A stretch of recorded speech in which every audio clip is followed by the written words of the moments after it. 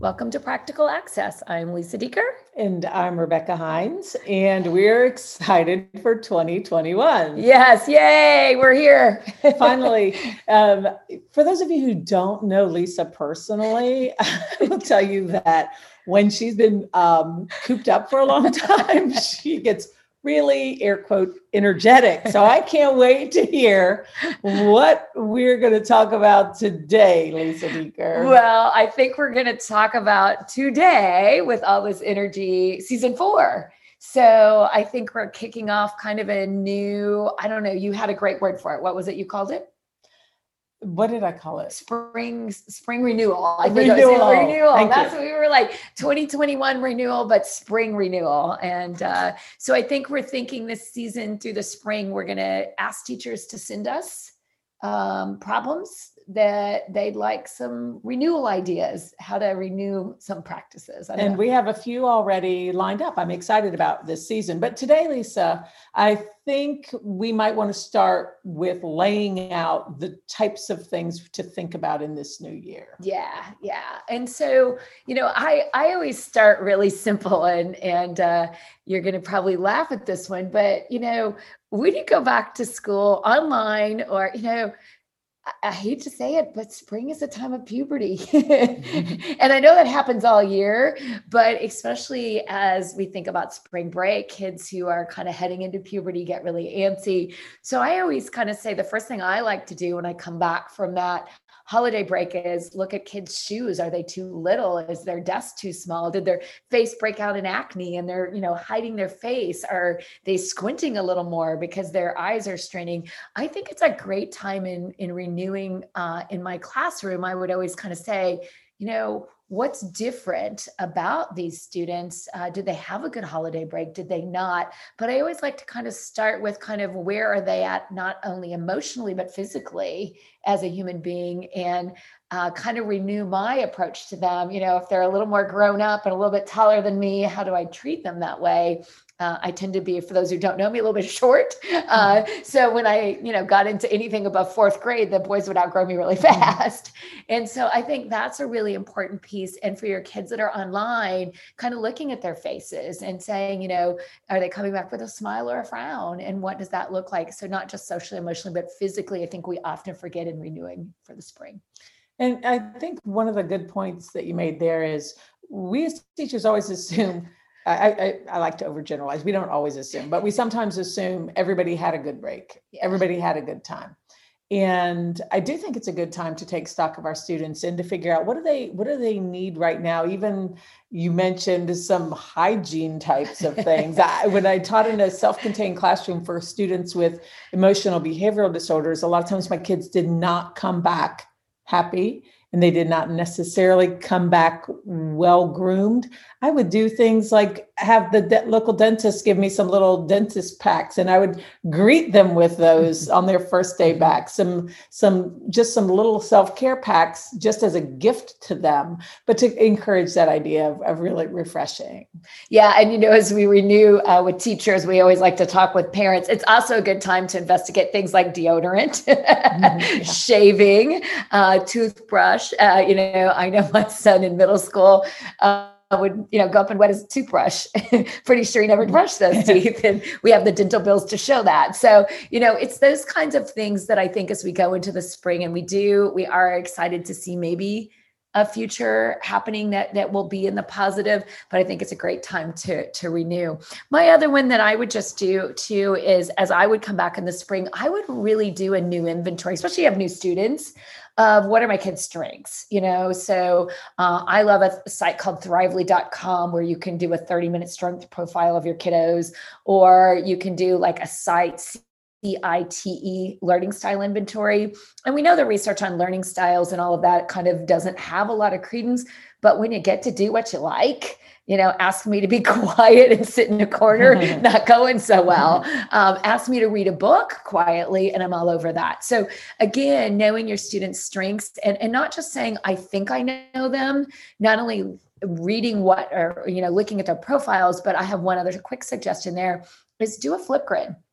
and have the kids on a flip grid tell you 3 things they liked about the fall and 3 things they hope to do more in the spring. So they don't have to criticize your teaching, but they could say, yeah, I really wish we did more reading books silently, or more. You might be surprised what you find out. Usually it's that quiet kid in the corner that didn't tell you what they want that might have some real wisdom to shape your classroom for the spring. Yeah, I think that's a great suggestion to get some feedback from kids going into this new semester.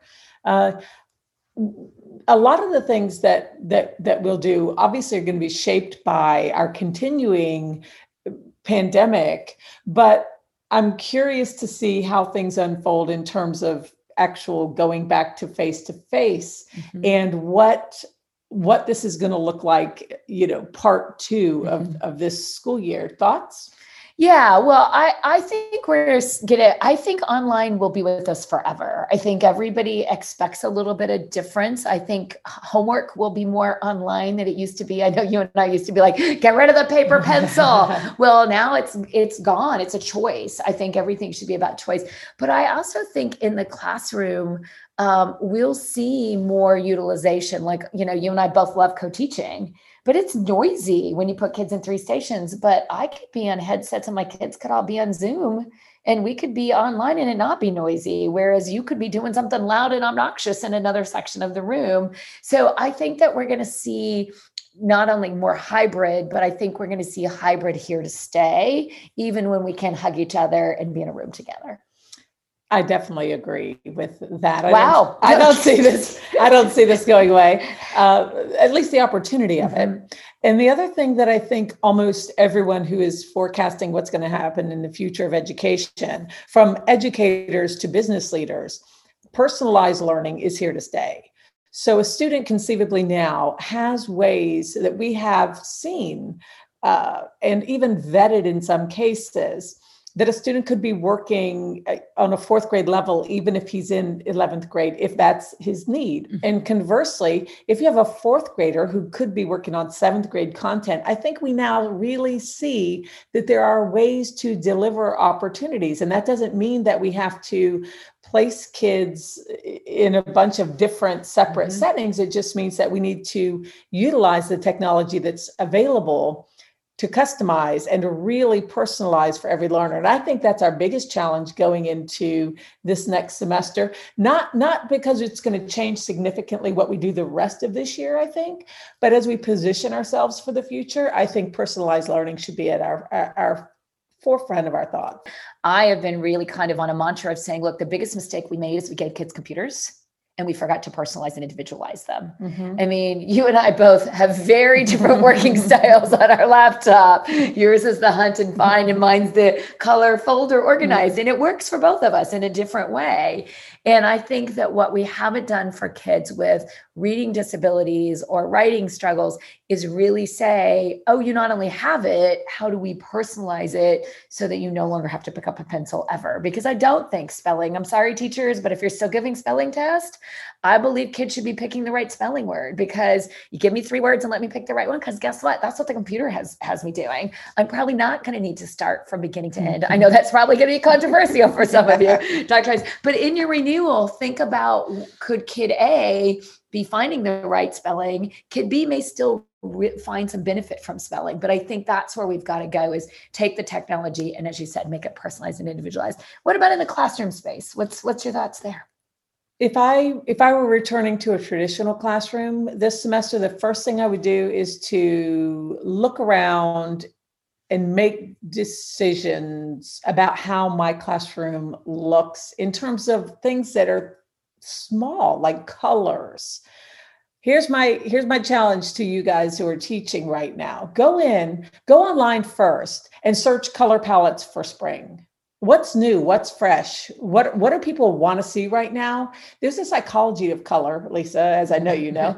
And I listen, nobody has time to go in and paint their classroom. I was going to say, nor can you, are you allowed to sometimes? Yeah. However, there are tons of people who have been cooped up for so long. They would love the opportunity to do something in their community. Yeah. And I think you can find volunteer groups to help you refresh anything you need to in your classroom if you're strategic, whether it's a service club in your area, whether it's a high school service club, whether it's a college service club. There are organizations who could come in and help you give your classroom a real refresh, not only color-wise, but furniture-wise, moving things and redesigning, as I know you think is important. Well, and I think it's funny because I know of a teacher who, of course, wasn't allowed to paint because there was some union rule, and I get it. And what she did is she got all her kids to make quilt squares and got a quilting club, and she covered her walls in quilts. And it was the kids' work, talk about a refresh. And she said, I didn't do anything. Once I told the little old quilting ladies, they bought the quilting piece. Which oddly seems like more of a fire hazard than the paint change, but I think it's a great idea. Yeah. Well, and again, sometimes there's different rules in different places. Maybe it was fireproof quilting. I don't know. But anyway, I do think that's what spring is about. And then my last piece of advice, and I think this is important for you, for me, for all of the world right now, but it's so important for our precious teachers and our parents of kids with disabilities doing so much, and that's self-care. And I really think spring renewal should be a plan to take care of you first, because I think the best teachers realize they need to be healthy so their kids can be healthy. So I do hope as part of your spring renewal plan, you'll not only get some pretty fire hazard materials or colors, but you'll think of something, whether it's, a daily walk, reading something you enjoy, just ending the day. I know of a great school that they end the day every day with every teacher writing some great thing they heard from their students today as they walk out the door. And then each of them the kids get to see something that the teacher saw as positive, but something that says, I'm taking care of me. Listen to our podcast on your drive home, or any podcast that makes you happy. And I think really you as a teacher taking care of yourself really is important. Definitely. And to our listeners, we will be really digging into problems of practice in this season. So today we're just kicking off the topic in general. We hope that everyone is safe and well. And we also recognize that we're in Florida, so we're thinking spring. And some of you guys are listening during the winter and thinking, wow, you guys are really forecasting months ahead. And we are, because I think that's what is needed right now. We have to think ahead, and we have to make the most of these next few months, but be ready to do something great. Yeah. And so we're ready for the season. If you have ideas, please send them. We're wanting to really make this about your voice and your ideas, on our Facebook page, on our Twitter at Access Practical. And we would love your, what we're calling problems of practice. And our plan is for this season to just take those problems from either a voicemail or an email or a Facebook page, and to give you practical, which we do well, ideas to solve that. So thanks for joining us at Practical Access.